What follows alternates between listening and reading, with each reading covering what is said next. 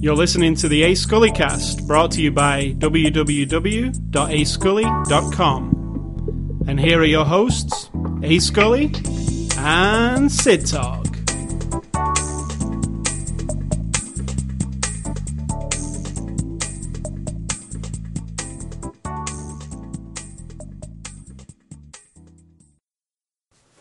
Alright, Sid, so what were you talking about just then? What were you talking about before I was talking about something? You talking about before some the kind of after the show discussion, you talked about something first. I was saying that I remember when I was a kid, and the bank, the NatWest in particular, which is one of the biggest banks. Wait, when were you a kid? In the 70s. Okay. 80s and 70s. 70s you were a kid. Yeah. Well, you're a kid up to when you are 16, in my opinion. Okay. When do you stop being a kid for you? A kid, I think 10, 11. Right. Then you're like... No. Oh, no. Maybe you stop being a child when you're like 10 or 11. And then you're right. And then you're a kid for a few years. Yeah. So the NatWest is one of the biggest banks in the UK. And they had it seems real insidious now thinking about it. But on television, they advertised that kids, I think it was from like 5 and up, could come into the bank and create their own savings account and have a savings book. And they made it like look really appealing because the book was like, like you get a savings account now and you get like an official looking book that you keep you have all your details in. Well, this book looked like kids would like this book. It was like made for kids. Plus, like if you put £1 in the bank, and £1 was a lot to a little kid, right? You put £1 in the bank, you got this piggy bank, and this operation has been completed. And this piggy bank was about, I'd say, how big is this? That big, like Yes. 14, 16 inches high. Yeah, made out of porcelain. Standing up? Yeah, Okay. and it was like a standing up piggy bank, and it was a pig. Are we thinking of somebody who looks like Porky Pig or something No, like that? Like a cartoon pig? like a fat banker. He looked like, if you can think of that. Like a cartoony pig, Yeah. not like a pig. Like a banker with money all around him and stuff. He was kind of like a greedy banker. This sounds more insidious as you say But it. there was a whole family of these pigs. There was like the father, Yep. and when you opened your account, you randomly got one. And I don't know how you got the others, if you wanted all of them. I don't know how it worked, but I got the banker guy. But I remember going into the bank and speaking to the lady behind the thing. I went on my own. I was probably about 10 when I got mine. And she takes the £1 off you, and then she comes back and she's got this big cardboard box, and it's really exciting, like you're like a kid. And then I used to put I did a paper round. I used to put my paper round money in the bank every week, what I had spare. But it seems real insidious now that they had a campaign. Somebody sat down in a boardroom and said, how do we get little kids to come and put £1 in the bank? And then keep putting £1 in the bank every week, because I think there was bonuses. Yeah, but to give you a piggy bank is counter to that, because Well, that means you put your any money anybody give you in the piggy bank, then you're supposed to take the piggy bank to the bank and then put that money into I it. get you. And yeah, and it was a huge piggy bank, so I think they were expecting lots of money. They were probably expecting all relations who come round to go, oh, here's some money to put in the bank. Yeah, here's a pound. So, and it was, I think there was some kind of incentive scheme, like when you got to a certain level in your savings account, you got one of those more pigs. When you got to £100 or something, you got another pig. I don't think I ever got far enough. You just wanted the pig. But they don't do that anymore, as far as I know. There is no incentive to get kids to make a savings account.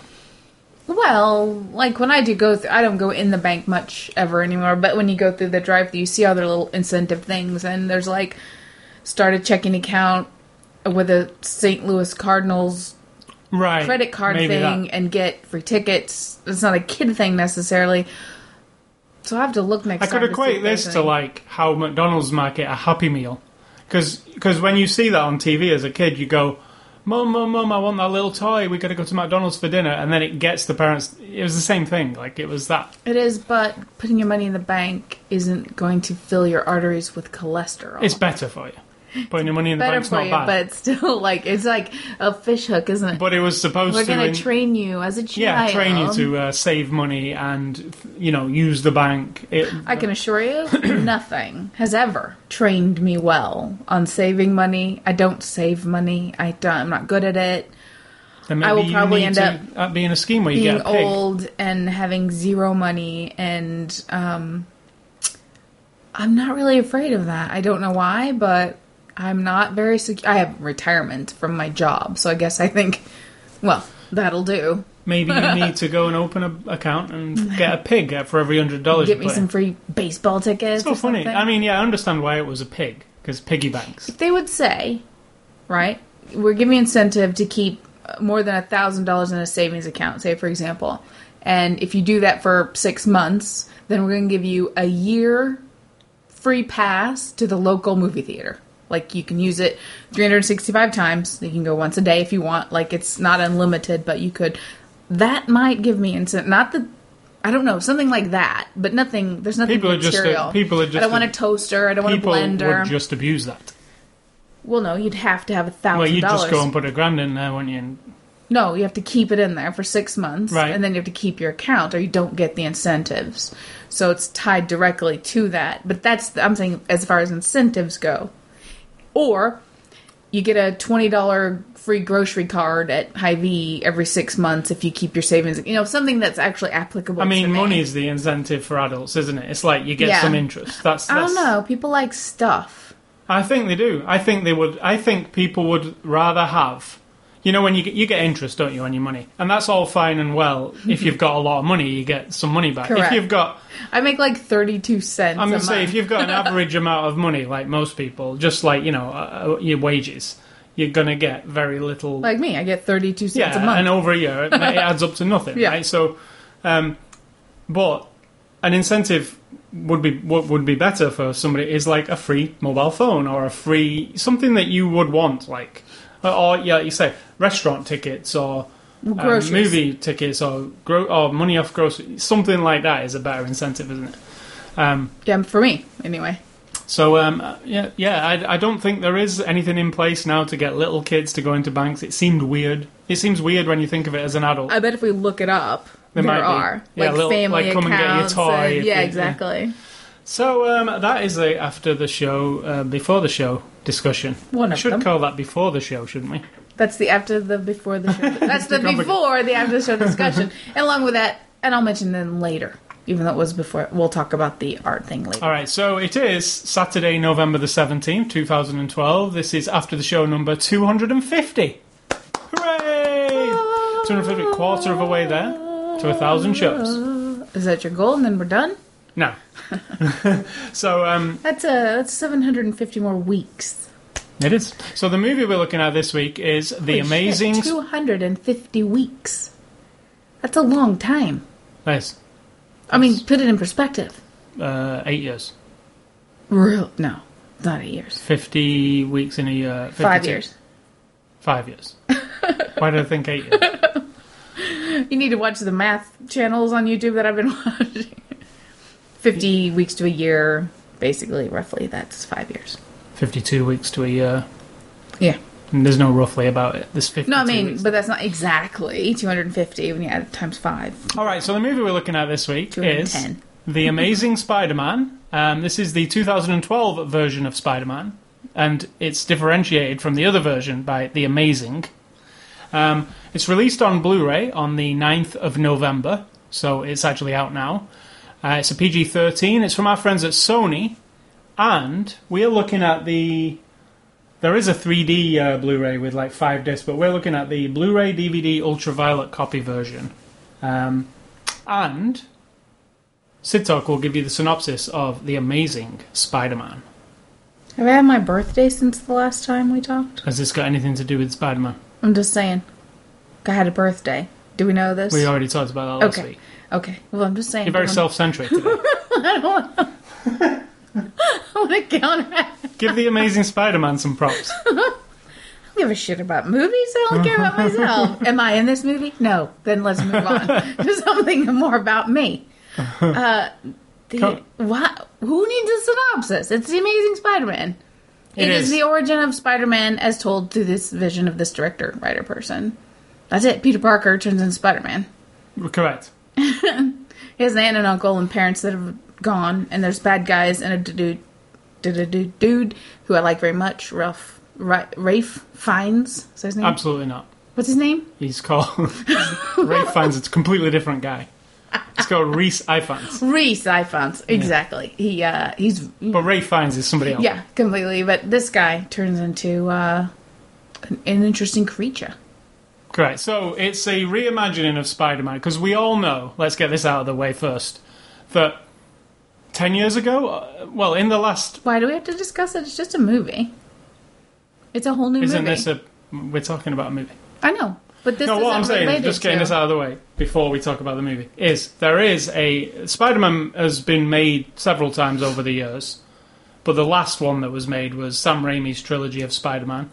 My opinion on the Sam Raimi trilogy of Spider-Man is it started off really good, but I really hated that third one. I can't get the sour taste of the third one out of my head. It's just not very good. And I did rewatch it. It was on FX or something. I did too. And I was like, oh, wow, it's really not good. There's too many things in it. It was like you were Like- bombarded. Like, it's no focus. It's like, oh, let's have a few baddies and let's have, like, it's weird comedy parts and then serious parts. And, yeah, it's real unfocused. So this is a, up-to-date version of Spider-Man, I guess. Like Sam Raimi's feels very last decade to me. This feels now. Like, this is just kind of modernized. What are you talking about? The story or the Just look the of way the it movie? is, the look of it, the feel of it. This is more in line with today's like the Sam Raimi Spider-Man is very comic bookish, like real over the top cartoonish. This is more The Dark Knight or something like that, more a serious look at. How is that modern? I just feel that movies today are kind of going in that Okay. in that way. Like, people want to be more serious or more real, than like we've done all these comic book movies already. We want to make them more like integrated into real life instead of, apart from the Avengers, which is completely over the top. I was But gonna say, I'm not sure if that's accurate. It's just a different way to do it, because So when we this- watched the original ones, or what the ones with the earlier ones, that's what we said. Oh, we love seeing Spider-Man as real life. Yeah. We didn't say it was comic booky then, but you're saying it now. but it in is. It comparison. feels more colourful, and this is more gritty romanticized and more grounded. This one, I think. So the new one, what we just watched, Amazing Spider-Man, I've got mixed feelings about it. First, I'll do the negatives first for me. Okay. I think it's about 30 minutes too long. Maybe 20 minutes too. It's nearly 2.5 hours. I feel it was a bit long. I feel like I felt long. It felt long to me. Like there was lots of stuff that I didn't really care about. I was kind of. I feel like we've been over that before, For example, like, when he's learning his powers and stuff. In this one, I didn't find it interesting at all. Like, I know, because it's unfair. Because you got that other one running through your mind. You have to separate. and I did totally separate it, but I felt the way they portrayed him learning it, while there was some cool moments, as in, when he realizes he's very, very strong and he's breaking everything. That was kind of cool. But when he was doing his skateboarding in the aircraft hangar, it just Yeah, but if you hadn't seen no, the other I one, totally separated. I understand about I separating. don't think you have. No, I because did, you- and I prefer the way they portrayed it. That's what I'm saying. You're still comparing.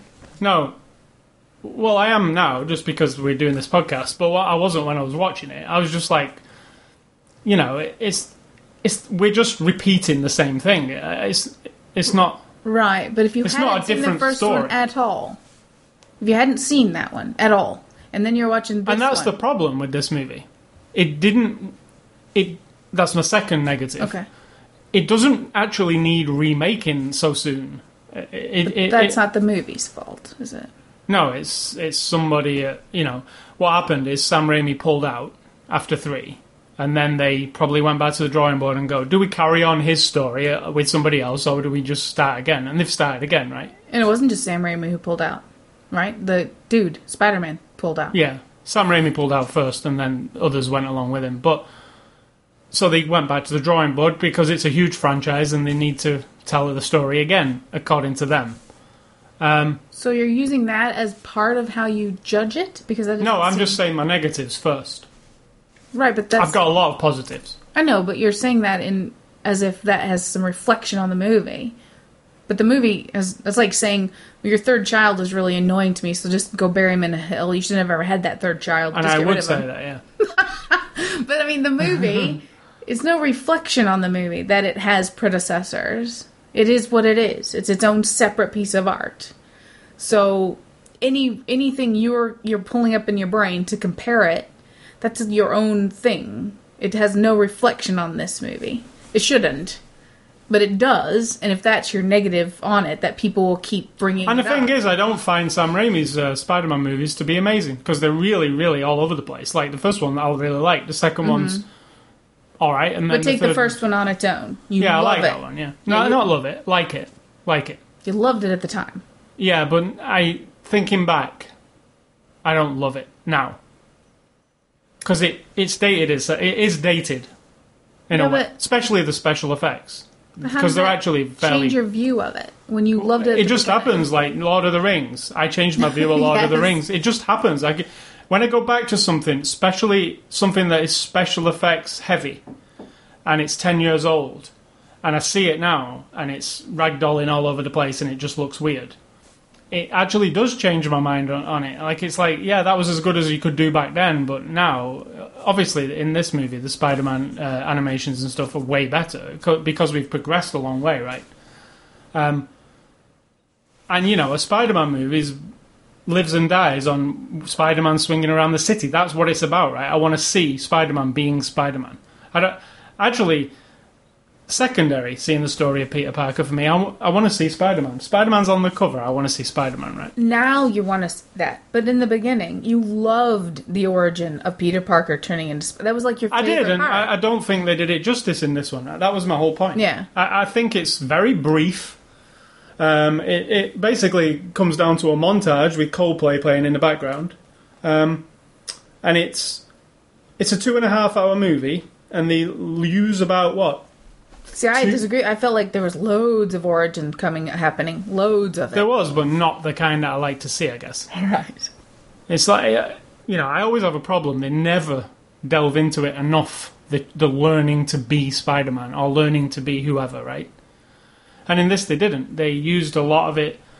They used a lot of the upfront part before the plot started to happen on introducing him and his family, and which we kind of know about anyway, right? I mean, yeah, there are a few twists. No, you have to subtract that you know anything because you're going in this theater as a person. Who I know doesn't- you do, but we've all read the comics. We've all... No, we haven't. I haven't read Well, I one have. single. I know, but I haven't. So when I go to that theater and say I didn't see Sam Raimi's movies, and I've never read the comic, I'm just going in to take my kid or whatever.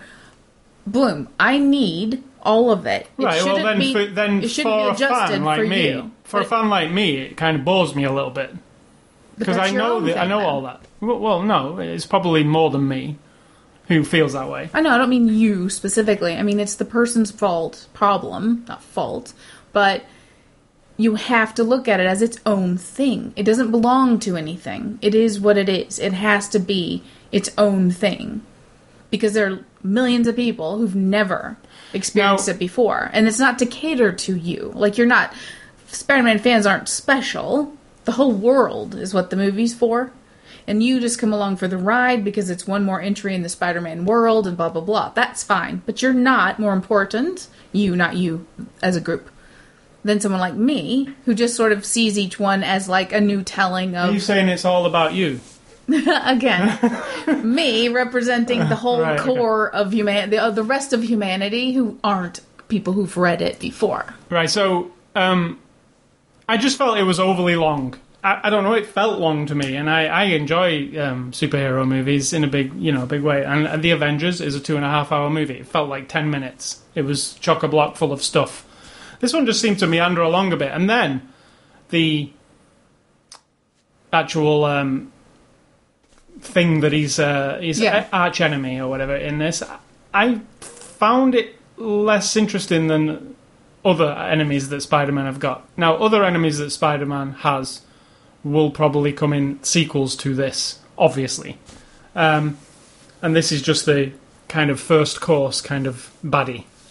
But it fell into a lot of the things that I don't like about movies. The finale of it. It looked great and it was fun to watch, but it was so predictable. I just know what's going to happen all the time. Don't you we feel? all know it anyway. No, we don't know that because they changed it. I don't mean because I have no. I'm saying I still haven't seen Spider-Man or anything. I don't know anything about that specifically. But I'm going to a superhero movie. I'm going to see a movie about a vigilante superhero. I'm into the story. I get it. He's saving people, and it's sort of counter to the police. And there's going to be there's a big bad guy, and it's sort of balancing out his superpower thing with this other guy thing. And my superhero has to win. I mean...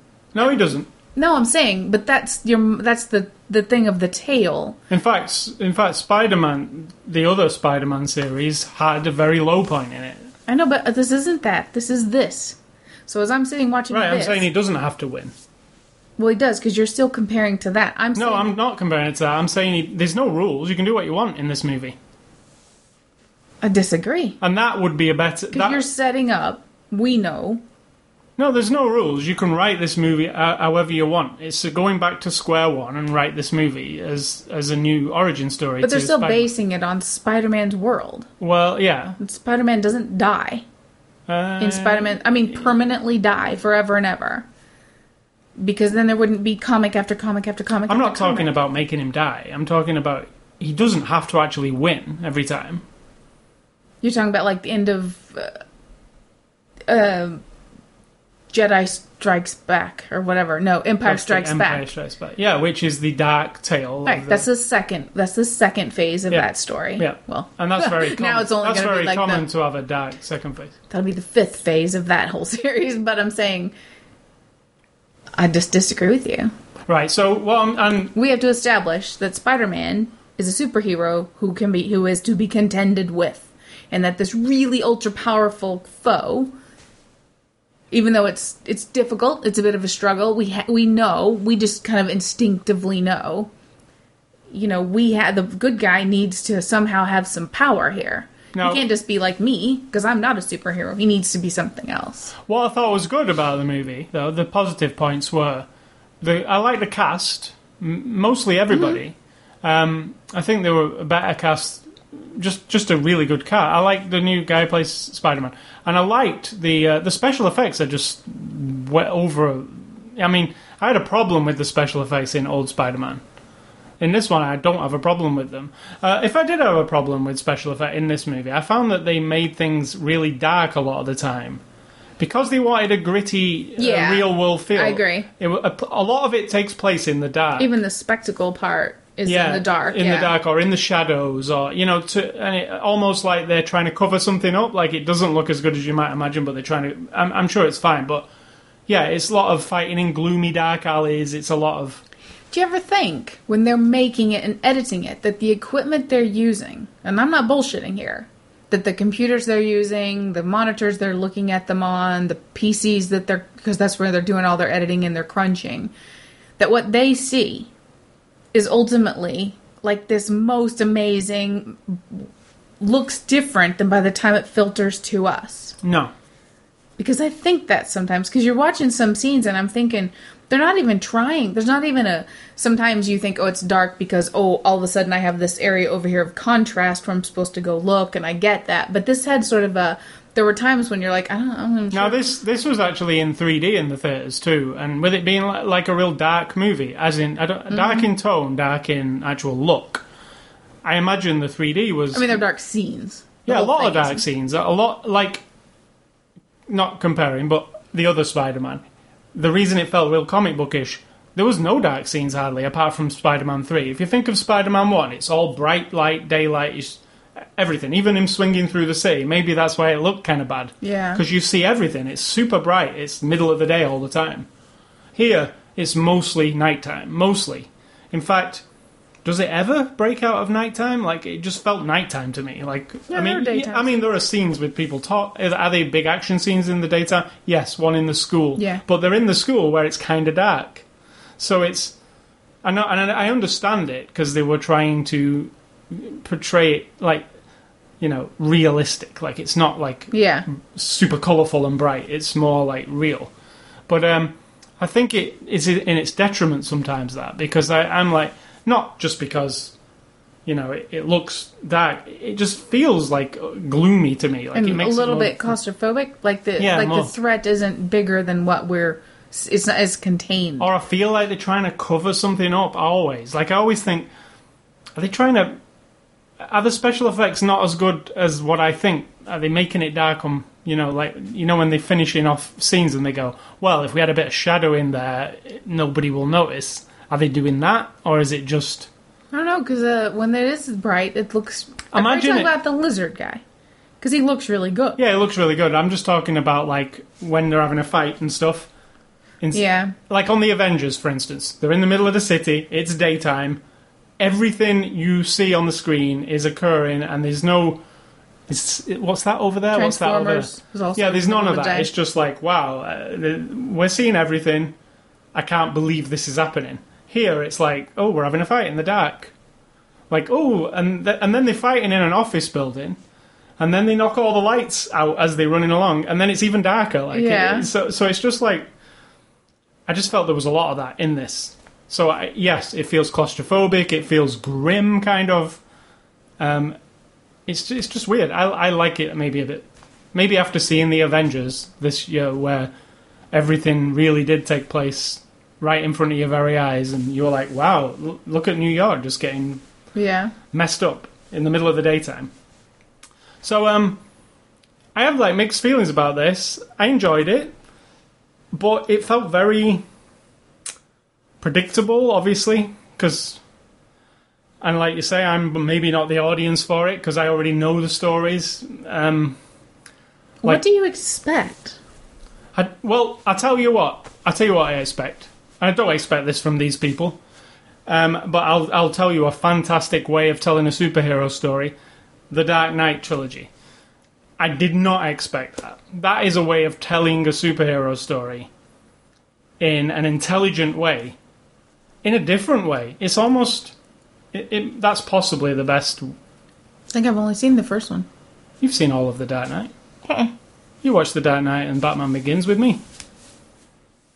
I thought there's 3. There is, but the next one's out in a I couple of haven't weeks. seen them all, so I'm saying. Right, you've seen 2 of them. I don't remember the second one. Yeah, you do. The Dark Knight with Heath Ledger.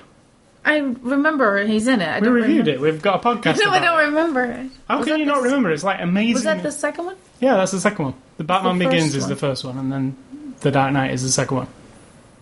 In the first one, is it the Scarecrow guy and... Yeah. Yeah, okay. Because I feel like that one's separate. Because the one with Heath Ledger is the one I remember. To me, that's the first one. No, that's the second one. So that's why I'm thinking I've only seen But one. anyway, that was a surprise for me. Like, that's a realistic way of telling a superhero story, yet it's intelligent in the same time. Like, it feels like it's But not... what's unpredictable about it? The whole thing was unpredictable to me. It's not the Batman story I know. It's not the...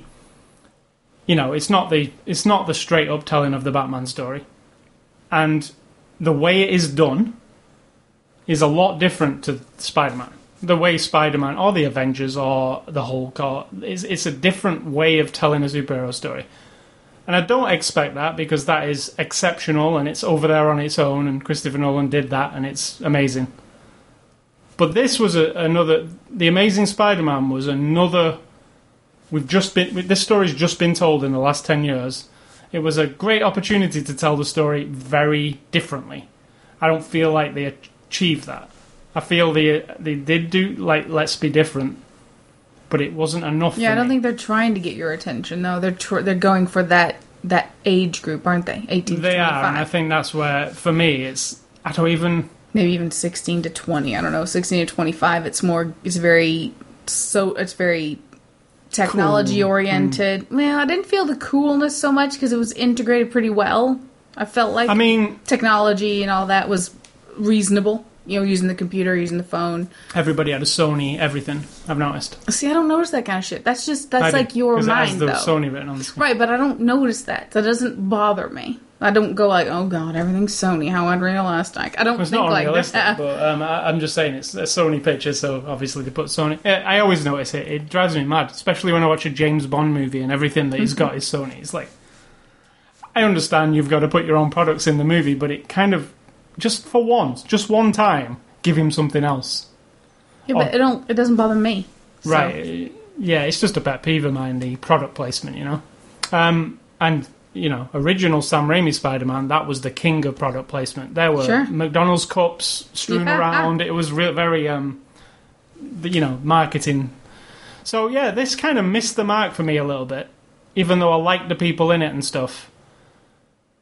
I still am not convinced that if you'd erase your memory, those 3 other ones, that you wouldn't like it more. Yeah, but I'm not super excited about a sequel to this now. And it does set it up for a sequel at the end. It's set, you know, there's a bit after the credits where you go, oh, they're going to do another one of these. I'm interested because I really like. I'm the interested, Spider-Man but guy. I'm not wild. Like, I got to have the tickets now. I'm waiting for this. What do you have that feeling for? A lot of movies. For example, Any Paul Thomas Anderson movie. The Hobbit. you feel like right now you gotta have the tickets and wait in line for it. I don't mean that. I mean, I got to see Looking this. forward I to want to see the next thing, the next Batman movie. Maybe you're just over Spider-Man in general. No, I'm not, because he's actually one of my favourites. I always like Spider-Man. It was one of the first comics I ever read. I like it. But yeah, it's very similar to a lot of the. What do you like about like the like specific bad guys or his actual Him. life story? That he's Peter Parker and that part of it, or Yeah, all of that. And I like, you know, this is the different version of it where he meets up with Gwen Stacy rather than MJ. thank goodness. Yeah, but she could have just been MJ too. I mean, No, I didn't like the MJ idea at all. I Right. didn't like a little waitress actressy girl. I didn't like her. I didn't like. Ugh. I always disliked that, and I like this girl a lot. but I have to say positively, the special effects I really liked. There are some good action scenes in this movie. There are some really fun action scenes too. But then again, it's like super uneven. Sometimes Spider-Man's being a goofball. Sometimes Yeah, it's, I didn't like that. I didn't. It felt like what. There's a whole thing where he's being a complete goofball, firing like webs at somebody's boom. dick and Yeah. poo poo poo and being funny and stuff. Like Then it's- again, he's an 18-year-old boy. yeah, and doing his one-liners. But then he never does that again. He did. Even when he was fighting, he's made a couple I mean, he made one-liners. some comments, but he never.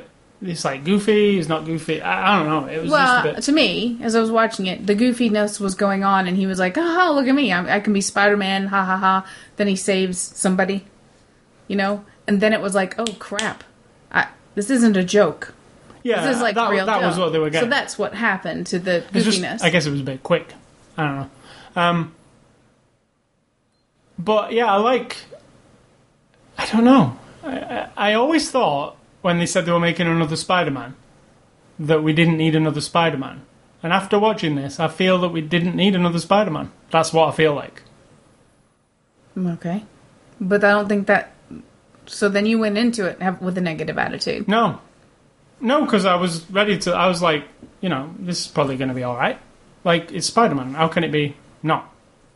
Yeah, but you're already thinking it shouldn't exist. So it's got to have some negative. No, I impact. always thought that. Like, why are we making a Spider-Man Right, so so you've quick? got a bit of a resistance already, whether you like it or not. It's there. Okay, prove to me you should exist. And I'm sure a lot of people have not seen the original, not the original, because there was ones before those. I mean, last decade's Spider-Mans. There are kids of today who never saw those.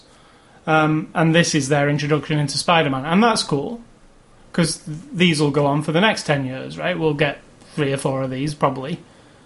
So the story's generational, right? It carries on. That's good. You know, that's what Stan Lee wants. That's why, if you go back over all the Spider-Man comics, they just retell it over and over and over and change it a little bit and retell it again and change it a little bit. The movies are just doing exactly what the comics are doing. So in that respect, I like it, because Spider-Man's story deserves to be told. It's good, right? I don't necessarily agree with that. I think it's quite maybe. It's really fun. It's interesting. I don't think it's fun at all. I think it's super depressing. Like, loads of people die. Very horrible things happen to the people in this particular family. As in, people die, and lots of grief, and lots of regret, and loneliness. I just mean the Spider-Man actually thinking when you're a kid, oh, imagine being a superhero. Imagine having this power. But imagine your parents being dead, and then your uncle being dead, and then your aunt is alone and vulnerable, and you've been genetically modified by a spider bite, and now you've got every bad guy on the planet coming after you. Your life is a secret. You can never love the woman you want. How are these things fun? Right, but I'm just thinking superficially of jumping off a building. Precisely, but that's not, when I digest the story, it's all that. So I think it should be completely dark and no goofiness whatsoever. Although I did like this one. In fact, I feel like I enjoyed it more than I enjoyed not more than I enjoyed the first Spider-Man before, but like the feeling of enjoyment. And the only reason for that, I felt like I didn't like the one-liner goofy things because they didn't seem to it was a little bit too flippant at times, and I didn't feel enough grief of these things. That came out here and there, which was really good. Parents missing, uncle dead, and the reaction to that was good, but it wasn't, elongated enough. So, but other than that, I really like the girl. I like her a lot. I think I like the one-armed guy. I think it skipped from scene to scene a lot, this one, but I know they've got a lot to tell you in a 2.5 hours. But then when I think back, there's not really a lot to tell you. Nope. Because it's it's a pretty comic book story, as in it's not deep. It's pretty like page to page, isn't it? A quick story. So but. For me, they managed to make it feel long, which is weird. And I disagree with that completely, because I felt it was just right. I really like... The only things that I feel extended, which I often do, are the fight scenes.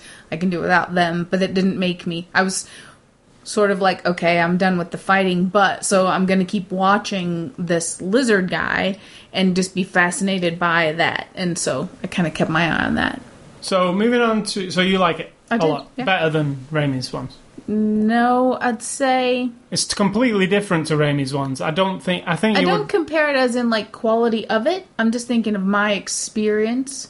And I'm comparing it to other feelings I've had, with Transformers and Avengers. That all these big, And I feel like it's up there. And the Raimi ones are super corny and jokey and one-linery. But that... you kind of get that from the offset with those, and it kind of... Sets it up, yeah. Sets it up, but it does go a bit out of control as it goes on. But yeah, you know what you're getting kind of thing from the beginning of it. Now this one, you know what you're getting from it at the beginning of it too. A more darker, sinister kind of version of Spider-Man, right? That's what it feels like. I don't know if sinister's right, but... Gloomy. It's more grounded. Gloomy. And it wasn't gloomy enough for me. Yeah, there was some rain and dark clouds. Oh, that doesn't make it gloomy to me. Thematically and reactions and interactions need to be more gloomy for me. But other than that, I liked it. So the cast of this movie, Andrew Garfield plays Peter Parker / Spider-Man. You would not think he was a British guy. He does a fantastic... No, he does. When he's doing his American accent. Now that you've said that, there are people going, he's British? Yeah, probably, yeah. I mean, yeah, we've... known that since The Social Network, in there, he's one of those actors. It doesn't sound like he's putting on a accent. No, you would never, in real life, if he talked to you, you would never go, hold on a second, He's being like the moody sort of a new generation of Christian Slater, a new generation of the other guy who's like Christian Slater. I never remember his name, but that sort of moody Christian Bale. No, James Dean. That sort of moody 128 Hours cool guy. Well, kind of nerdy in this also. Yeah, James Dean. For real, the real James Dean, the guy who played James Dean, the actors who have this sort of broody, damaged, would you call them emo a little bit, maybe? They're pretty emotional and maybe the kind of Franco, you're talking about. yes, who happened to be in the other Spider-Man He did, yeah. movies. And I really like that. Whereas versus, younger men who have sort of the guy who plays the jock.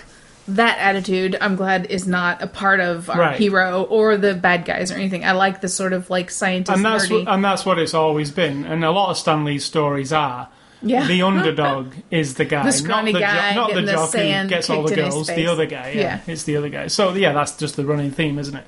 But yeah, I like Andrew Garfield. I think he's fantastic in The Social Network. If you've not seen that, you should go back and see that. He's really a good actor. So then Emma Stone plays Gwen Stacy, and she's so much better than the MJ character. Oh my God. And Amazing. even the performance of it. What did you say? Why is she wearing porno boots? Yeah, she had porno boots on, man. Or anime porno boots. Because in the comic, Gwen Stacy was the sexy kind of chick. Yeah, she's 18 as well. She is, yeah. Potentially 17. 'cause And she's she a always senior wore in high like school. thigh-high stockings and boots all the time in the comics. That's so not healthy for grown men to draw 17, 18-year-old girls with thigh-high stockings on. That's not good. so in this So when I'm like, movie, she's a senior in high school, why is she wearing those thigh-high stockings and those boots and the tight short we're not little talking skirt? about stripper stockings. We're talking about like long socks, right? They're like stripper stockings, yeah. All she didn't have was a garter belt. Doesn't make them non-strippery. Right. Any But- woman watching it is going to go, oh my god, I would never let my 18-year-old daughter wear that Yeah, to school. probably. And she's got a real short skirt. Exactly, Yeah. and a really tight sweater, and Yeah. you're just like, what? So, but yeah, Other than that, I really liked her. yeah, and she, Gwen Stacy's just a different attitude to MJ. She's not a damsel in distress, even though in this No, she he picks her up a couple of times, but it's not like, oh Yeah. my god, I'm screaming. It's not that. and all moody and In shit. fact, she's got her own mind, and she will not do what you say, like where he tells her Correct. to do something, and she's like, no, I'm doing this I'm instead. doing what's right. Yeah. So yeah, it's a different attitude to MJ, who will just scream and wait for you to rescue her. And I like the father character, Dennis Miller. Dennis. Oh, Leary? I'll put him next. Yeah, Dennis Leary plays Captain Stacy. So yeah, It's good. I like him. I missed the newspaper guy, but I guess he'll come along later. I really like the actually, newspaper I guy. never even realized that there was no portrayal of him at all, was it? Because But nobody's that's in what the this newspaper cop yet. guy is. Yeah, Is the he is, yeah. But I really I liked him. I thought, oh god, here he's going to be over the top because that's how Dennis Leary often is. But no, I thought he was really. He's been doing Rescue right. Me for a few years now, Yeah. and it's more of a serious role for him, so he's kind of got into that Yeah, groove of is that serious? I thought it was like a comedy. No, it's a like the Sons of Anarchy, or like it's like a drama, about a firehouse. Right, so yeah. and he's Troubled probably and- but okay. it's more serious than. So yeah, he's probably got into that, but yeah, he doesn't seem hokey, does I he? felt like he did a really good job. And then we have got who else we got? Rhys Ifans as the Lizard / Dr. Kurt Connors. Really good. Yeah, he is really good. Really good. It's actually the best thing about it for me. I really liked him. He's pushing my Davy Jones guy up there. Love Actually, dude. I'm liking him like in the same category. Davy Jones, you know who I'm talking about. Yeah. For Is Disney. Rhys Ifans in Love Actually? No, he's not, but he was in Pirate Radio. Correct, and he was in Yeah. Nottingham Hill. Notting Hill. Hill. Nottinghamshire Hill. Don't forget Sally Field. I've not finished yet. Okay. So, and then we've got the parents of Andrew Garfield, Peter Parker / Spider-Man, and that would be Sally Field as Aunt May No. and Martin Sheen as They're not the parents. the Aunt and uncle uncle. and auntie. I always think of them as his parents, but they're not. I was gonna say, why are you mentioning his parents? They were in there for like 1 minute. I just think of them as his parents. Yeah, and Martin Sheen plays Uncle Ben. Both was good. Both good. I Yes, actually very good.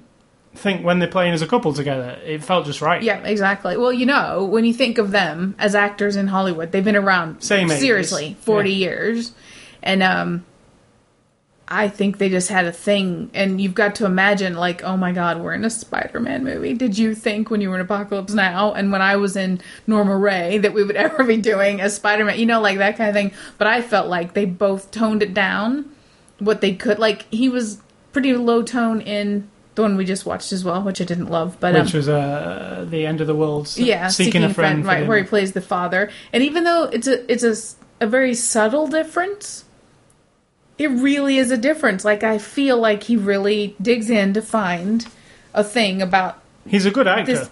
Oh, he's just intense, but in this one, he's just right. Like, I'm convinced he's a dude who his brother walked in one night, handed him his son, and walked away. Yeah. And left him there, or whoever, brother-in-law, or whatever, because he's the uncle, so he's the brother or brother-in-law.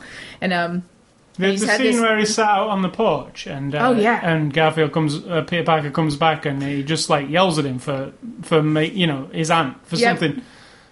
That's like a very realistic. Absolutely. I was like, wow, that's pretty good. You I know? have you yelled at Charlie a few times for that? Yeah, Thanks? exactly. Emilio Estevez. Should have yelled at Charlie. Should have yelled at him more. Yeah, you really. Are you a better uncle in this movie than you were a father in real life? Because Charlie needs some discipline. But yeah, No. I really liked it. I would like now, to be honest with you, I want to see another movie featuring Martin Sheen.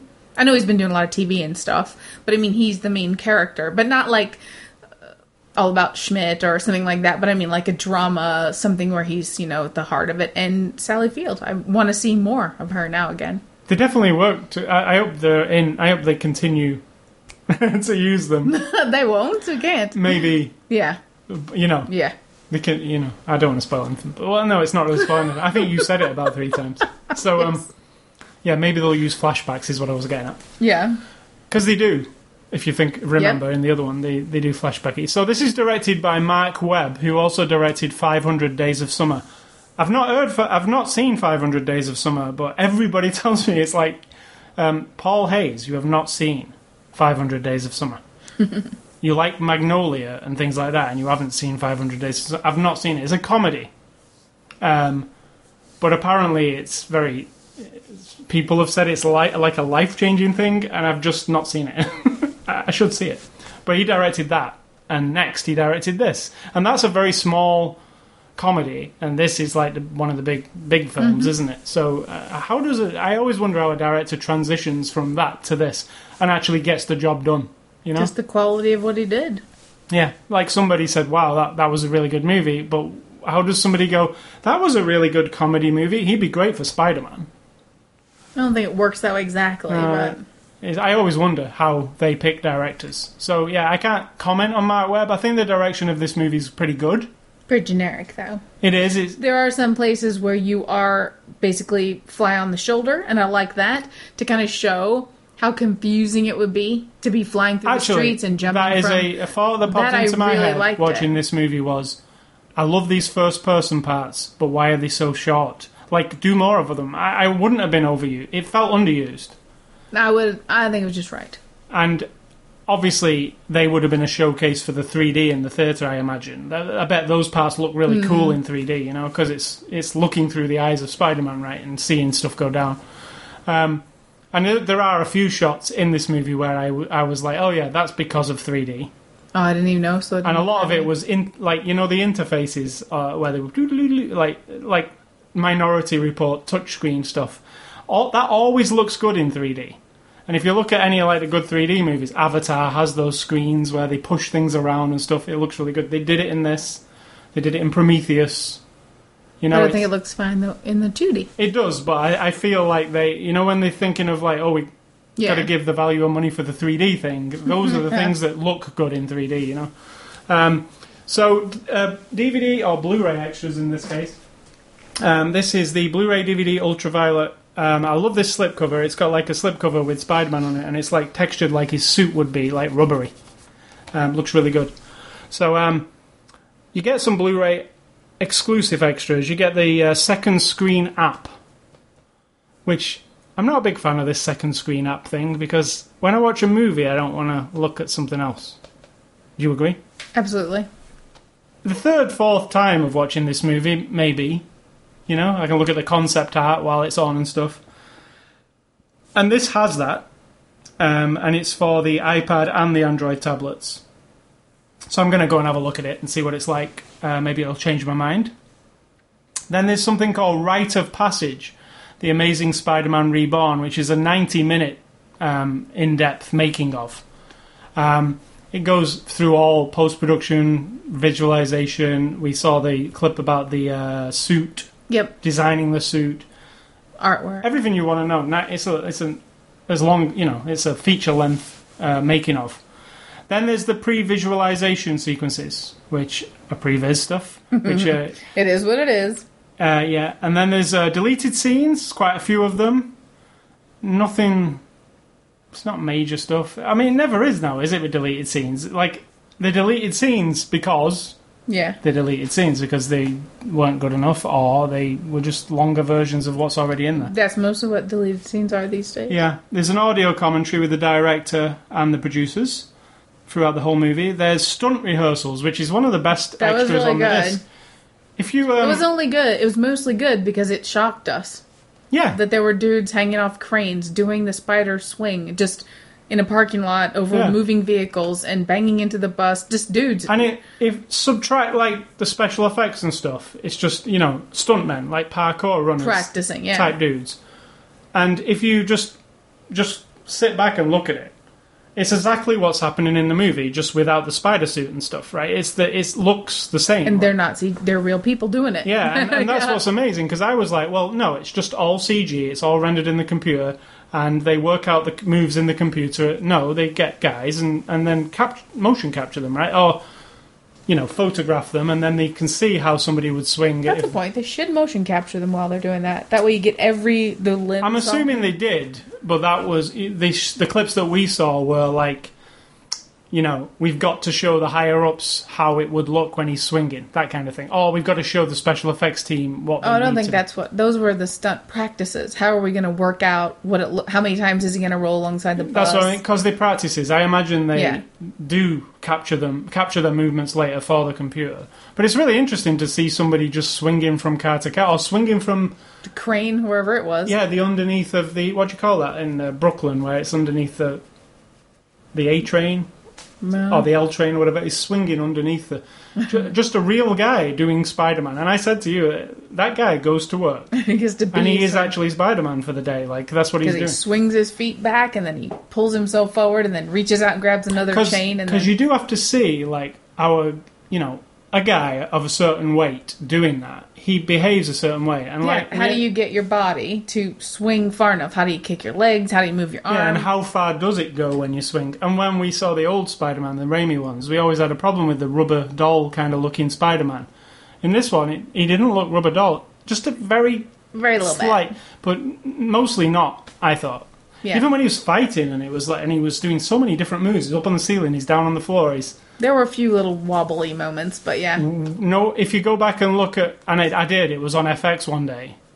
And I was watching the Raimi one. And it was that... the hero shot, the very last scene, where he swoops through the city and he's... Yeah. And they did it in this one, too. If you showed them side by side, you'd be like, oh my, what were they thinking with that one? Yeah. Because that one is just... Yeah, how like can a they let video that game. go out the door? Looks like a video. video game. This one actually looks like Yeah. Spider-Man swinging around.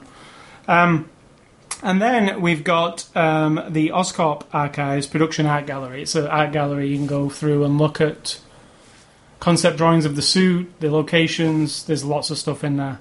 If you take the formula Stan Lee used, and a lot of people still do to this day, I reckon you could still make up, even though in the end it had the English teacher saying what Stan Lee's philosophy is as well. There are only about 10 stories we can tell. Yep. That's it. But she says there's actually only one. Who am I? And that is it, isn't it? The heart of every single story is about a character and choices, and that's it. And then you have some branches of what can actually go on. And actually... And I feel like you could formulate a story. I could formulate a story. You put all the right pieces together. Harry Potter, she wrote that story from her mind. Yep. Not a new story, but plugging in new elements. And I just think, even though we're watching Spider-Man again and again, that should inspire somebody to go, well, I can take that formula. Yes, it sounds boring, but I want to make up a whole new everything. I want to make up a brand new, unimaginable to anyone else but me, and come up with a new hero and a new bad guy and a new conflict, and kind of... It actually makes me wonder why, like... Do we get new heroes anymore? I was just about to say, occasionally they do. New... And yes, they introduce new things and stuff. But they never introduce a new... Like, they don't put all the money into going like, look, we're going to have this new flagship hero that we create from scratch this year. John Carter. was supposed to be one, right? Well, no, he was from a book, Edgar Wright Burroughs' book from back in the 50s or whatever. True. Well, what I mean is, like, we never get, like, Stan Lee now say, listen, like, as Marvel, as a studio, we're going to create a brand new superhero, one that's straight out of my imagination that I've not created before, and he is going to be... Maybe they do, and we just don't keep up with them. Or it just doesn't... Well, we don't... I mean, it never gets to be as big as a Spider-Man or something from back then. But that's what I'm saying, that J.K. Rowling did. She created him. The Matrix people made the Matrix. You know what I mean? As you go along, people are, but it seems like we keep going back to classic, which everyone identifies with. We all find it interesting, or most people find it interesting. But still, every once in a while, you get like this brand new wave of like, whoa, well, Avatar, brand new. That's what I mean. You know, when it's old story, brand new elements to the story. The good extras on the Blu-ray. If you're a fan of this movie, you'll like all those extras. There's a lot of stuff, commentaries, all that kind of stuff. So, in conclusion on Spider-Man, I enjoyed it, but it's not my favourite Spider-Man. But there again, I've got a preconceived Spider-Man thing. On its own, if you can. On its own, it's fun. Yeah. I just say it's fun.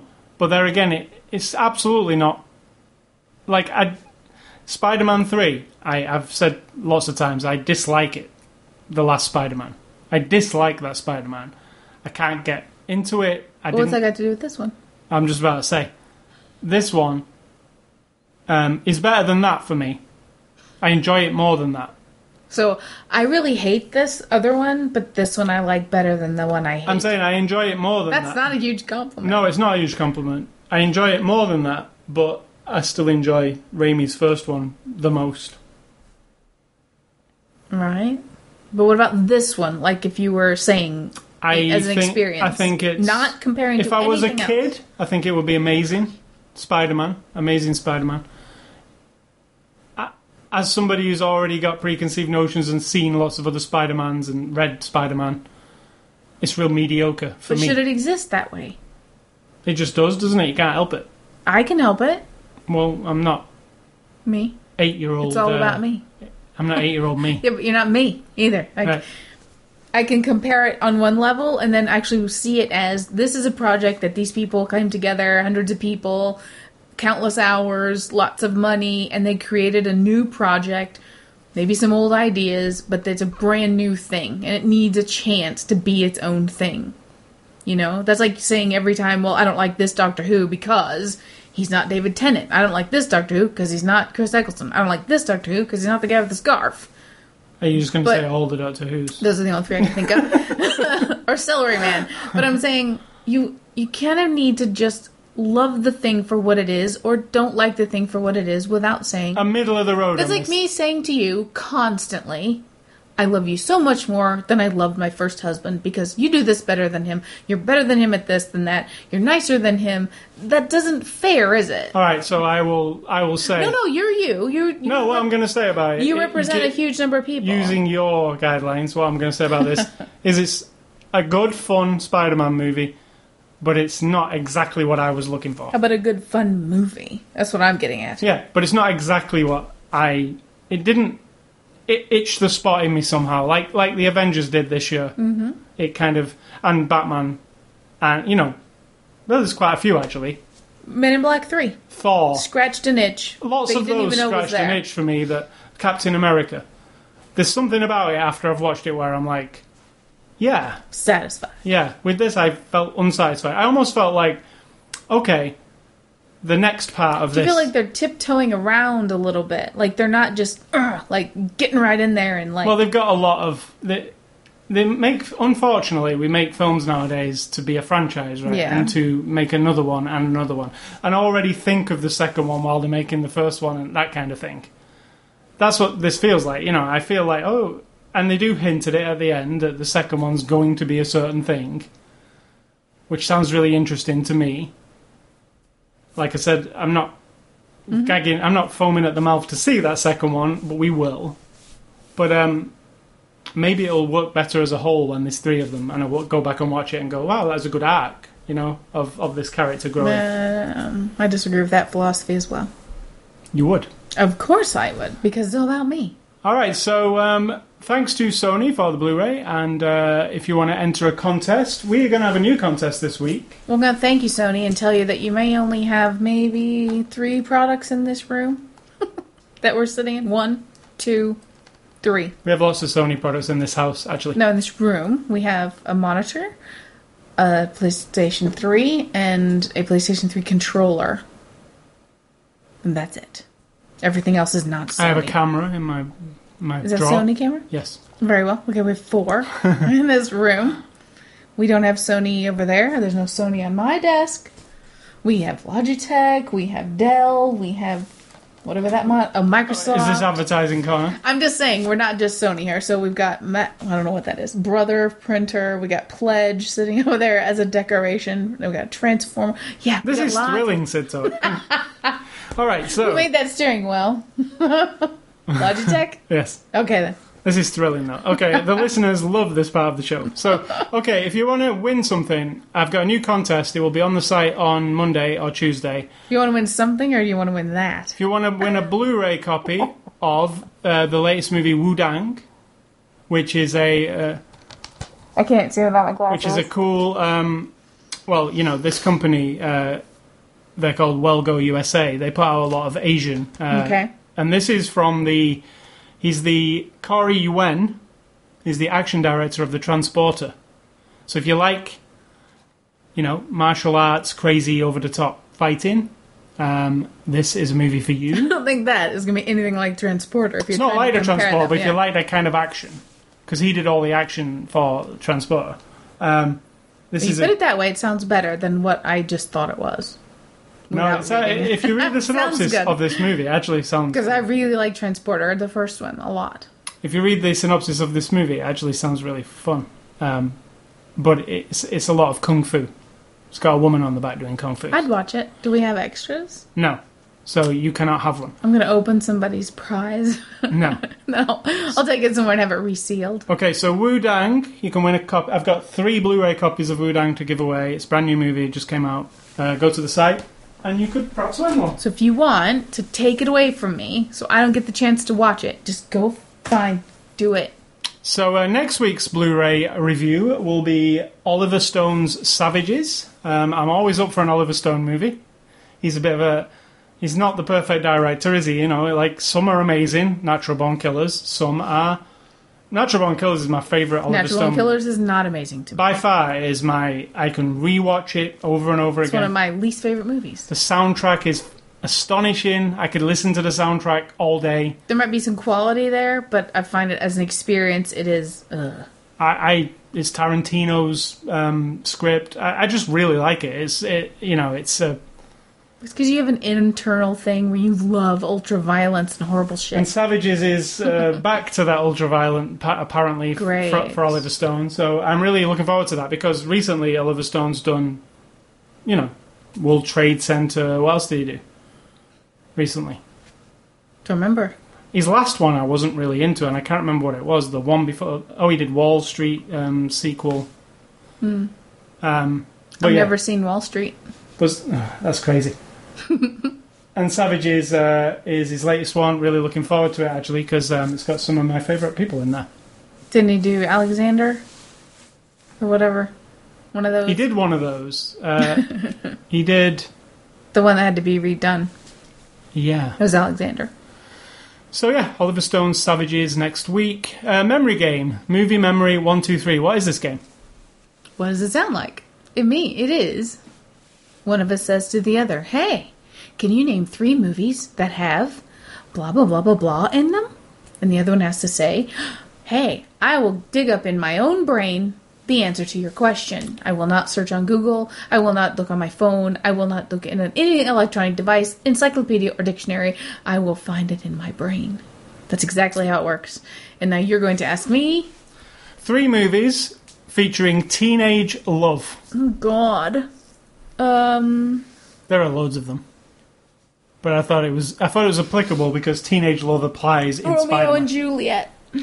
I think, yeah. They Yes. are. Well, I'm thinking of the 70s one. They are definitely teenagers.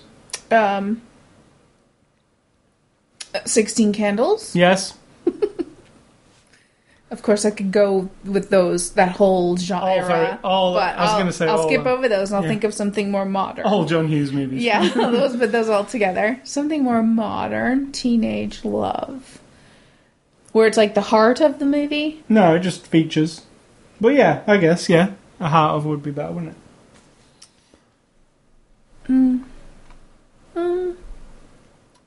I'm going to say... What's the one with is it Deep Impact? Where he's a teenager. He's the one that kind of is in the middle of it. Bilbo Baggins isn't that him? I have no idea. Not Bilbo Baggins. Yes, I'll give you that, yes. You know what I'm talking about. No. And he has to marry the young girl and they take the little baby sibling with them. Oh, that's Deep Impact. Deep Impact, yeah. I mean, it's not about teenage love. And all you're going to say... Why would that even come in my mind? You're going to say, give me some more, and what I had in my mind was all John Hughes movies. Right? Or Porky's, or, those kind of movies. Have to be some I'll tell you some more. Friday the 13th movies. Those aren't about love. Well, there's some teenage... You're talking about screwing. That's not love. No, there's some love, and there is some people who love each other, and, you could... I'm thinking of teenagers, actually, who love each other. Right. But definitely John Hughes movies. I'm trying to think of actual, Ferris teenagers. Bueller. Yeah. That is a nice little love story when you break it down. I like the Charlie Sheen love story. Yeah. It's love at first sight. She's like... No, she's like... Ugh. Yeah, but still, it's like, that music. What's that music that plays? Yeah.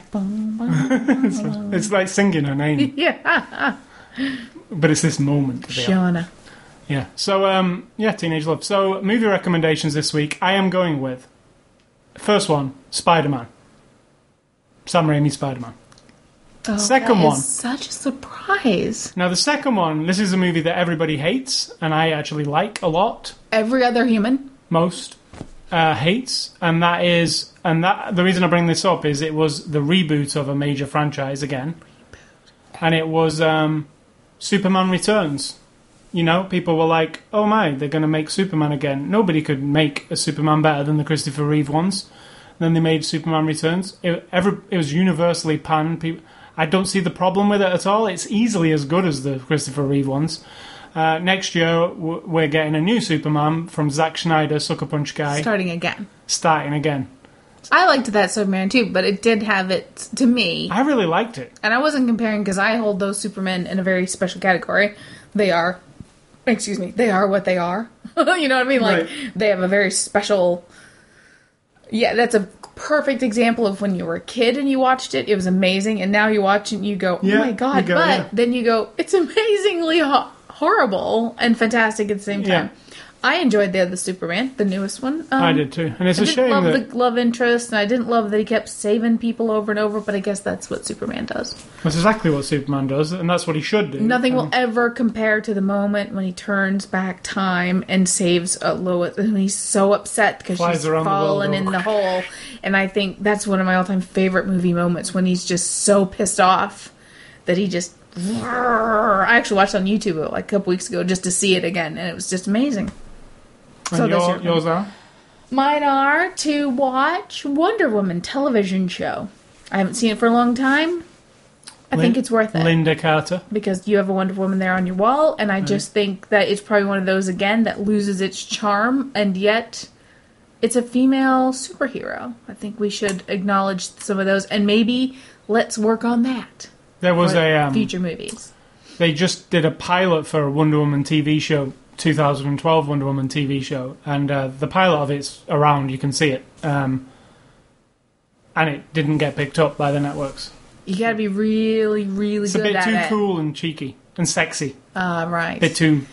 So you gotta be real... It's like what they did with Bionic Woman. Right, and it didn't last either. And it didn't take off, because it's too cool. It's those 20-something fuckers in those boardrooms just... Well, that's boring. That's boring. Well, we don't want to be boring. We gotta snap it. We gotta make it pop. We gotta... Does anyone have just big giant hands we go around strangling them? Like anybody who says make it pop. Yes. They need to die, right? They don't need to die. I've decided I don't want people to die because of how they are. I would like them to just cease to exist. Yeah. Just sort of like make it pop, step it up a notch. Take it to the next level. 110%. All those. Like all when those any things. one of them says it, they all just disappear. And if they say it all in a row, they go to hell.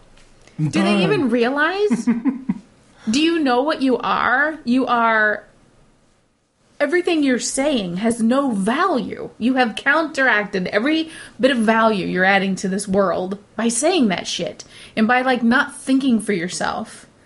I think if someone were to take on those projects, someone of my age, 45 years old, who remembers what it was, and fill your whole group with people of the same age, with fantastic talents, a lifetime worth of experience, beloved. I mean, television was beloved to us in the 70s and 80s. You know why? We didn't have the internet. We didn't have anything else. Back And you in wanted my to- day, we didn't have anything. We just had the television box. We only had TV with 3 channels. And no remote control. And our telephones all had cords on them. I mean, this was crazy old time shit. But I'm saying, take people who are passionate about a thing and go with that. Don't look at your statistics. Don't look at all your demographics, because that's when people seem to Make it pop. fail, you know? It is, exactly. Yeah. And you can tell there's somebody on a team of certain movies that we watch, or TV shows, who are saying, gotta make this pop. Sexy it up and all that shit. Yeah, this is not hot enough. You can tell that that's going on. And it's real, it just wrings the life out of things. Makes me want to vomit. And my other one is old Godzilla movies. That's because they New as mention- well. I like the new one, but I'm saying go old school, man. Go to the old ones where it's like a model Toho and ones. the da-da-da-da. Like any of them. The really bad ones, the really good ones. No, they're mostly bad, but the ones from Japanese, all the American, Japanese. but any of them. Just go back, go on Netflix, look up Godzilla, and just watch a shitload of like old black and white Godzilla movies. It's mentioned in this, which I think is really funny. Sort of a hint at giant lizard, you know. Yep. And but I've been watching like old horror movies through October because I was leading up to my Halloween thing. You did mention that. And it's super entertaining. Like, you have to let go of some of your stuff that you have built up over the years of expectations and then realize this is the history of what we have now. You are watching the history of movies that led up to what we have. James appreciate Bond's it. a prime example. Yeah. If you love the new James Bond, and you go, and I hear people say, "Oh, I love Skyfall and I love Casino Royale," but then I watch some of those other James Bonds, and what a load of garbage all that is. You can't discount that stuff. No. Because that's what made your James Bond occur. Like, it's all the history. It might not be as appealing to you, but to go back and Yeah. live it is really cool. Start from the Yeah. beginning, because I would like to do that again, actually. I think in another year. Because then I'd you like to understand the new one more, because you've got all those intricacies. But that have you happened. need that. Again, I don't think that's why. You don't need it, because you can watch the new James Bonds But without it. it should also be independent. It should I like, rely on the history. I've heard people say, "Oh, I can't watch those old James Bonds. They're just too crazy. It's just weird. It's like Monty Python or whatever. It's crazy." And yes, it is. It gets hokey at times. Some of it, yeah. It's weird. It's a product of its time. But you build up a certain, like, appreciation for this same story getting told over and over. Somebody's going to destroy the world, but James Bond has to stop it. Yeah. And it's Not always good. Yeah, but it's Sometimes like good, watching sometimes bad. episodes of your favorite TV show. You Yeah. know what I mean? You just can't. You just want to see how it evolves, and in 20 years we'll have different ones. And so that's it. Godzilla and Wonder Woman. All right, so games and A-Scully stuff this week. A game came out this week. I have it balanced. Did it really? I didn't notice. I have it balanced on top of my Because you've been missing in action. on top of my 360 over there. It's Call of Duty Black Ops 2.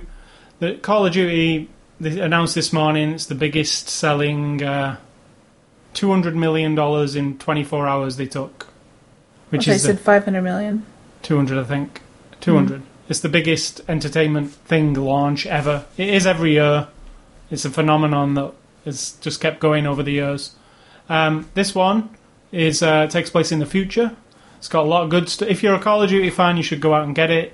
The story, I finished it this week, is really good. It's actually if you've already played Black Ops, this is the continuation of that story. So it ended on a cliffhanger and then it starts again. So if you're interested in that story at all, you should just get this anyway. The multiplayer, not a lot has changed in the multiplayer, to be honest. Liu said to me when he was watching me play, it just doesn't look any different. It doesn't look any different, but there's new guns, there's new maps.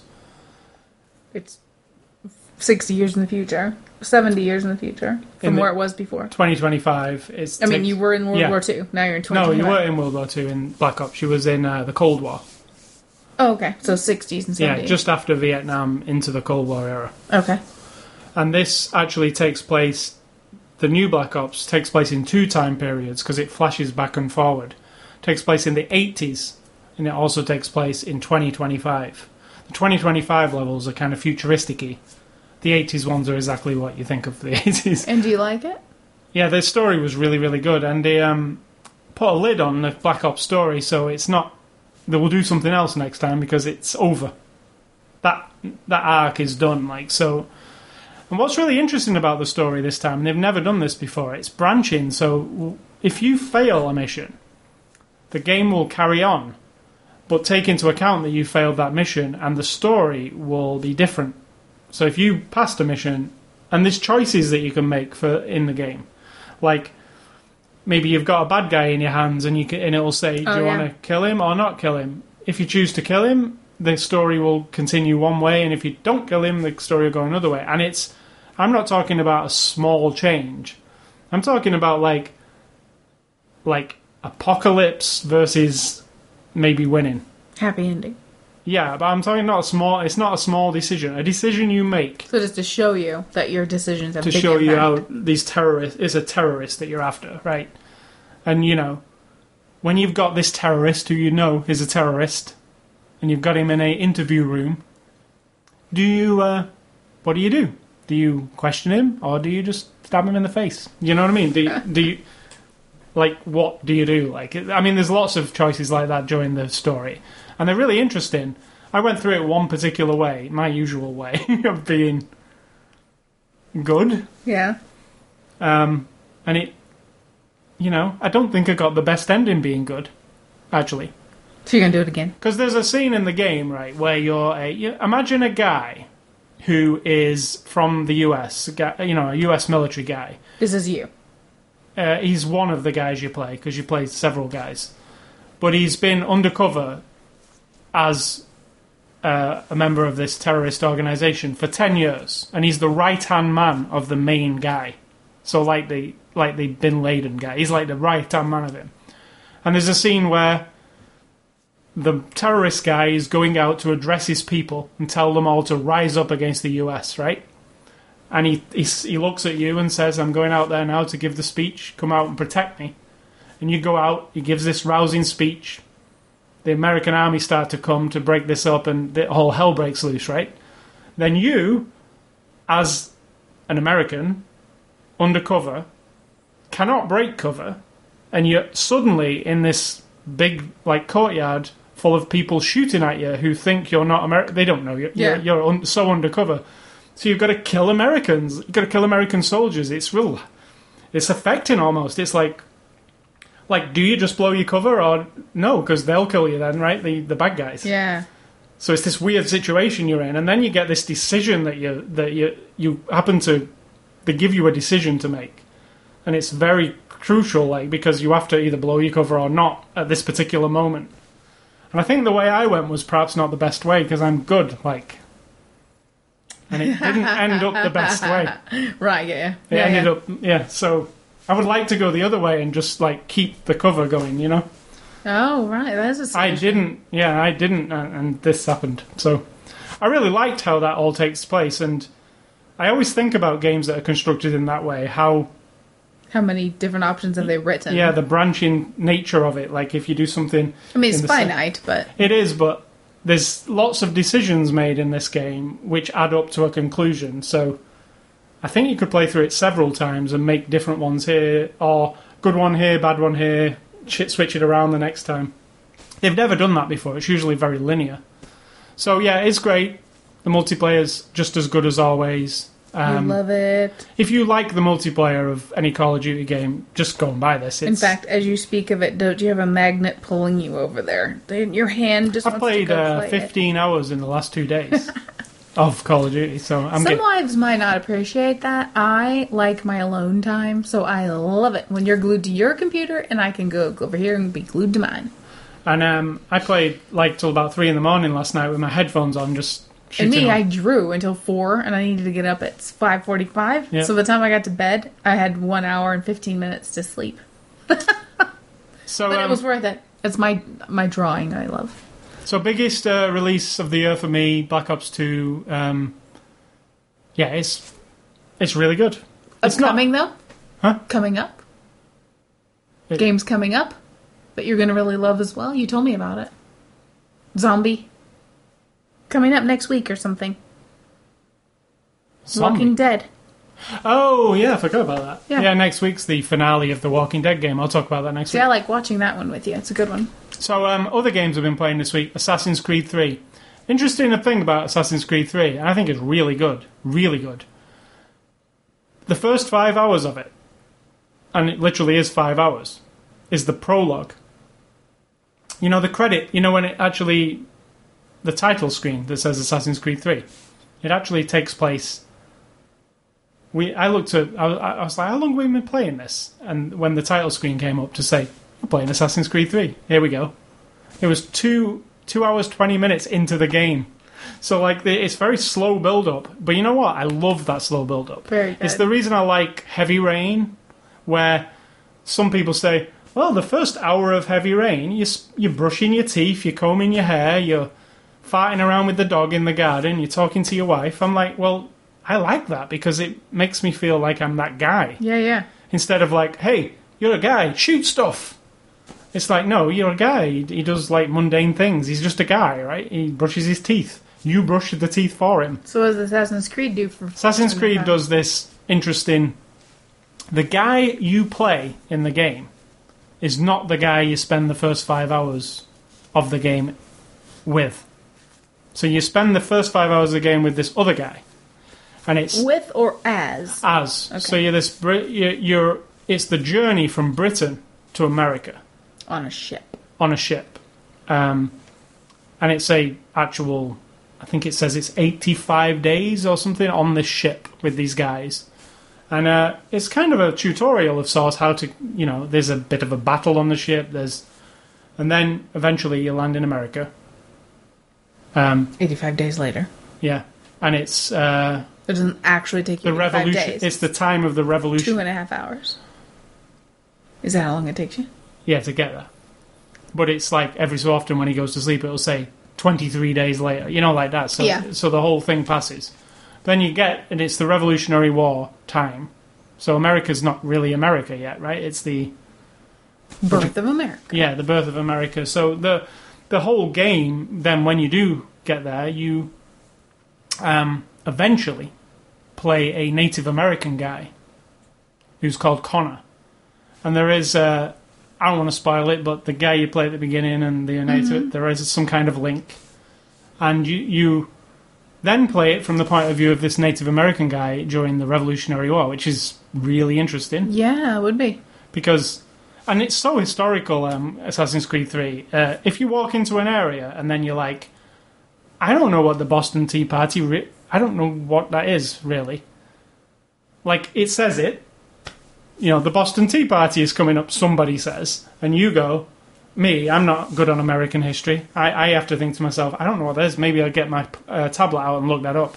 You don't have to in Assassin's Creed. You bring up this loading screen, and there's a whole encyclopedia of every location you go to, what these events are, how they fit into the real world, whether they're fictional in this game or not. Like, you meet George Washington. You meet, Nice. You know, you meet who's the guy who does the inventions back in those days? Benjamin Franklin. Benjamin Franklin. You meet him Who's that guy? You meet him very early on, and he's the guy. In Assassin's Creed games, you always meet a guy who can get you invent something for you, and he's the guy you go to on this. So he's like your Q kind of guy. You go and meet him, and he'll make you stuff.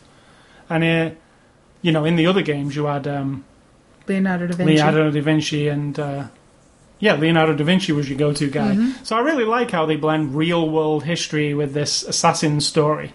And it's so interesting. It's like the most interesting place, like the Revolutionary War and the landscape, for instance, like, you know, the frontier and the You know, the different town like Boston and places like that. It looks amazing. You saw us playing it. I mean, it's so historically accurate. It's a history buffs game. First off, now I don't know if that's fair because you're going to come across history buffs and go, "Oh God, they got that wrong. They got that wrong. They got that wrong." Right, so but they are very sell it maybe they've got some stuff wrong. I don't know, but or exaggerate or obviously the assassin story is not true, but it runs through real life events. You know,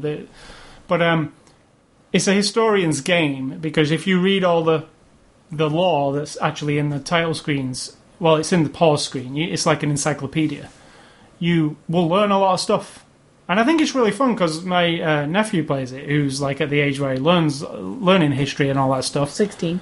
And he sits and says things. Oh yeah, we've learned about this in school. I know what this event is. You know, and that's kind of really an interesting thing to put into video games. I Absolutely. think. So Assassin's Creed 3, I think it's the best Assassin's Creed game so far. They've refined everything. And this is the final one in the story of Desmond, who's the main character. So, and we've not finished it. It's like a 100-hour game from what I can tell. So, you know, we're still playing.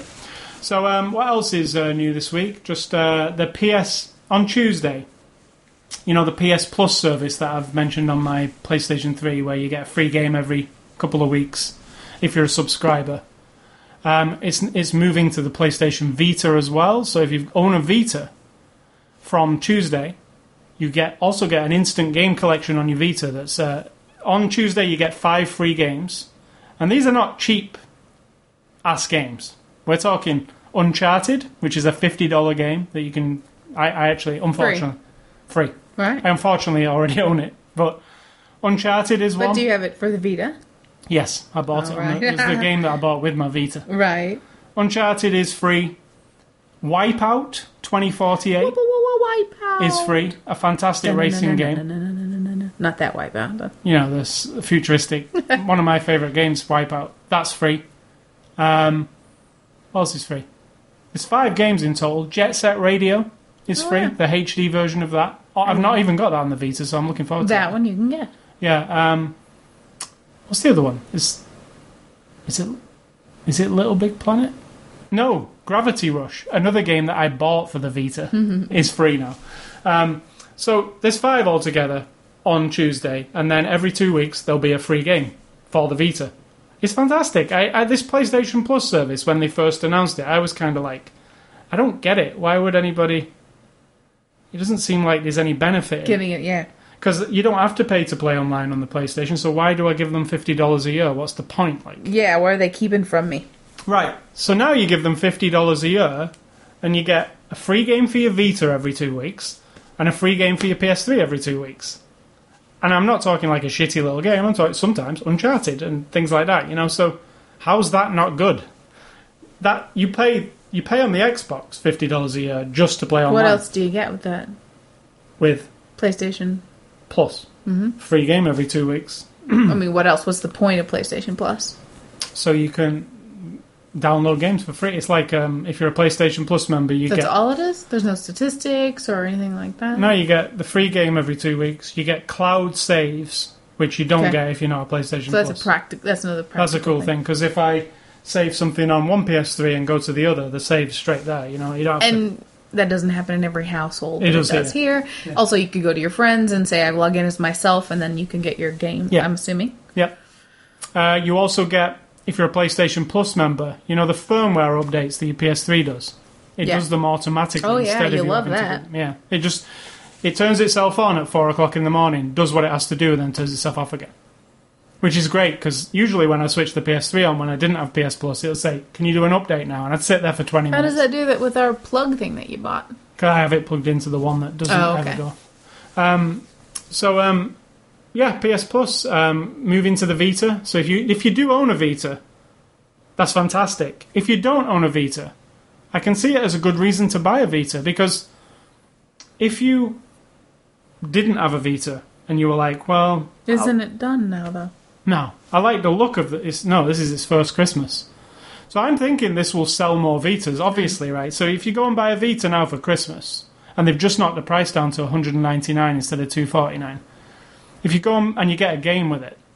So if you go and buy one now at Christmas, for $1.99 with a game inside the pack, and you come home and you join PlayStation Plus, or maybe you're already on PlayStation Plus because you've got a PS3, you instantly get 5 new games to load onto your Vita. The one you get free is probably one of those. No, it isn't actually. Oh, the one you right. get free is the Assassin's Creed 3. Oh, wow. So all of them would be new to you. So it's just, to me, it's a good thing that they've done. Because they didn't have to put all their top games as the free games. They could have put cruddy ones. But they just must have said to themselves, we want people to buy Vitas, Exactly. so these are the best games. If they buy them, they get them for free, you know. So that's PS Plus, Tuesday on the Vita, along with Walking Dead season finale on the Vita, on the PS3 on Tuesday. That'll be fun. Well, Oh. I don't know if it'll be fun, but it's fun. Also out this week is Lego Lord of the Rings. I have it, but I've not played it yet. I'm looking forward to it because the Lego games are always a always lot of fun fun. to And Lord watch. of the Rings, you can imagine it'd be quite funny. It could be better than the movies. Yeah. Hitman Absolution is out next week. That's the Hitman games. They're really cool. I'll talk about that next week. And I bought a book this week. Is Timothy Oliphant in them? He's not. So yeah, you do know the Hitman games, right? Yeah. Yeah. I mean, you know what the Hitman games are. The Agent, Yeah. Agent Baldy. 47 with the Baldy with the. Yeah. I In the forgot black about that suit. movie. Yeah, well, there's the new game this year is supposed to be. You know, what's good about the Hitman games is they're free flowing. Like, there's a guy you got to kill or something. Here's the world. Oh, yeah. Do yeah. what you want. Disguise yourself as a waiter. Slip in there, or you know, there's a lot of. So I bought a book this week. Don't often buy a book because I use my Nook to read digital books generally. But this one was cheap on Amazon. I was talking to you the other day about Star Wars books. I think I talked about it on the podcast. And this is one that's like authorized by George Lucas. And how do you explain this? It's kind of interesting, isn't it? It's a Jedi journal that's been. It's like a textbook. Jedi Path, That it's called. it's just like any textbook you've had in your life that's been used 3 or 4 or 5 times before, and kids have made notes in it, and Yeah. it just happens to have been used by Yoda, Luke Skywalker, Red and Black guy, Dooku, Obi-Wan, Obi-Wan, and Qui-Gon Jinn. Oh, actually, yeah, exactly that. It says here, it's the manual for students of the Force. So it's I just explained it. yeah, and what's really cool is that in the front it's got like the order of people who had the book from Yoda to Luke Skywalker. Luke Skywalker's got the best signature I've ever seen. Look at that. And what it is an explanation of a textbook Yeah. of what they would give to the younglings when they were learning how to use the Force, and it tells you there's chapters called Becoming an Apprentice. There's chapters how to use a lightsaber, the different variations of lightsabers, and the really fun part, like you just said, is there's annotations, and the annotations in the columns are like, you'll read the paragraph what it's talking about. The As council. if Dooku would have just gone on and kept that book with all of its annotations from Yoda and passed it on to someone else. Dooku says some fun. Like, oh, well, we all hate each other and I want to rule the universe, but I'm going to keep this one little book and pass it on to somebody else. Dooku says some hilarious stuff in it, But it's funny. based on what the other people say. He's kind of got a funny slant to it. Before he went bad, Yeah. maybe. And Luke says some, like about lightsabers here, Luke's annotated in the column, I want to try and isolate the crystal from the lightsaber, and maybe I could sell it, he says, Luke, before he's... Because there is a crystal, it explains in here how lightsabers are made, but there's a crystal that provides the blade. Ah. And the colour of the crystal, and they're very rare, the crystals, and Luke's looking into selling it for some cash here in this... So there's like insights into the characters, and it's just a really cool idea. I'd never thought about it like that, but it's It's not the first of its kind. Lots of other fictional characters have those kinds of journals. right. But that one happens to have been around for 1,000 years. Yeah, it actually even says in the beginning how long they say BBY, like from 103 BBY, whatever that is. I have not figured what that is yet. Before Yoda? Yeah. No, it isn't, I'm sure. But it's called The Jedi Path. It's on Amazon. For $3. It was $3 for a day because it was a gold box deal. But its full price is its full price is $20 on the back. But I actually looked today and it's $11. even for $11, if you're interested in Star Wars, it's worth it. Oh, yeah. Because it's really fun. Like, I mean, it's just a fun kind of... And if you really love it and you're reading about how lightsabers work, then you're like, oh, yeah. And you know what's even funner about it is it's the way they were told lightsabers will work. That's what I like to think. I like to think, okay, so I'm Luke back then.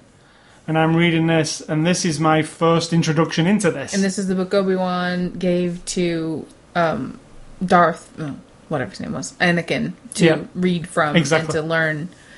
And, you know, when you're reading and you see that Luke is annotated at the side, and also Yoda annotated at the side, but Yoda annotated it hundreds of years before Luke did. Yeah. It's just, and there's all interesting parallels between what we both write. It's in very good shape for a 1,000-year-old book, I must say. Yeah, it's a good shape. It's really good. They actually made it look kind of ragged. Yeah. But I would have liked it to be stained and stuff, but it's more just they've ragged the edges of the pages up. They're Jedi. Actually, they stain it. Actually, they only ragged the... Do you imagine Luke sitting there with a cup of coffee and spilling it on his Yeah, you know, his Jedi coffee. So that's the Jedi Path. What's Jedi coffee? You can get it at Amazon. It's really cool. If you're into Star Wars, you probably either have it or are thinking, wow, that sounds cool, I'll go and get it now. Good gift for a Star Wars lover. It is. So what's for dinner, Sid Talk? Today's going to be very basic. I found some curried lentil soup in a bag. We're going to have that with some vegetarian bologna on a sandwich. Maybe some French fries. And maybe some salad. And then some cookies. That's it. Nice. Nothing creative today whatsoever. And That's all. And what is your advice before we close this Very bucket? basic. Very straightforward. I'm not claiming to know anything solid about these things. But one thing I'm trying to let go of is being afraid not like, but afraid like, I could never do that, of math and science. Like the real crazy shit that when you start listening to a physicist talk about quantum theory and you know nothing, I understand nothing of what they're saying, and yet if I listen enough to I've been watching YouTube videos of just professors and, just, I don't know if it's right or wrong, but the more I listen and watch these people's passion for math and for science and for molecular structures and trying to figure out how to create different these really finite things, like really, or maybe not finite, infinite things. If you just open your mind to it a little bit and don't be like, I don't know anything about math, that's stupid, I hate math, but then just don't hate it. Like, think about, I don't need to know how this microphone works, but somebody somewhere has done a hell of a lot of research and time and science to figure out how my voice coming out of my mouth, all the little intricacies of the sounds and the waves, hit that thing and go inside there and go in that wire and go to that computer, a whole other science, get magnetically stuck to a disc, and then you're able to save it and then turn it into some other digital shit and then send it through the air. Digital shit? Yeah, through some cables that are made out of certain things, fiber optics, and how that goes down there. And then it can go, it's mind-boggling that we just do it and take for granted. I don't need to know how my car works to drive it, but I'm still fascinated by the entire process that's happening there. And I think if you just...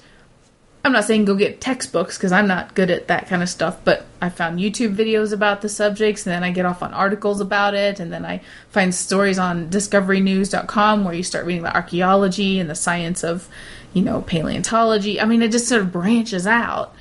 And I don't understand it all, and I don't know how to qualify if it's correct, but I feel like I'm learning about geography and about the planet and the universe and what the Earth's made out of and where countries are that I never grasped before. And it's going to expand your mind.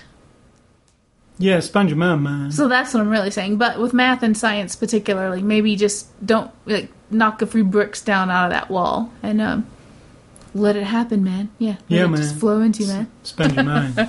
You man. Expand your mind without chemicals, man. Except maybe some caffeine to go along with your YouTube video watching. All right. So is that your everything for this week? Have we got anything else? No. Well, we're nearly 1 hour and 40 minutes, so we better wrap this sucker up. So, I want to remind you about our websites, ascully.com, statetalk.com. Catch us on Twitter, Facebook, Xbox Live, YouTube. Catch this podcast on the iTunes Music Store, the Zune Marketplace, or just go to ascully.com, click on the word podcast, subscribe there. You can email me at ascully@ascully.com. And don't email SigTalk. Don't email her. Never. And stay It's not classy. scientifically viable. Stay classy, Mr. Spider-Man. Which one? Fictional Spider-Man? Yeah, fictional Spider-Man. He's the best one. Okay. And I'm going to say thank you, folks. Here's a veto. Someone will do it for you.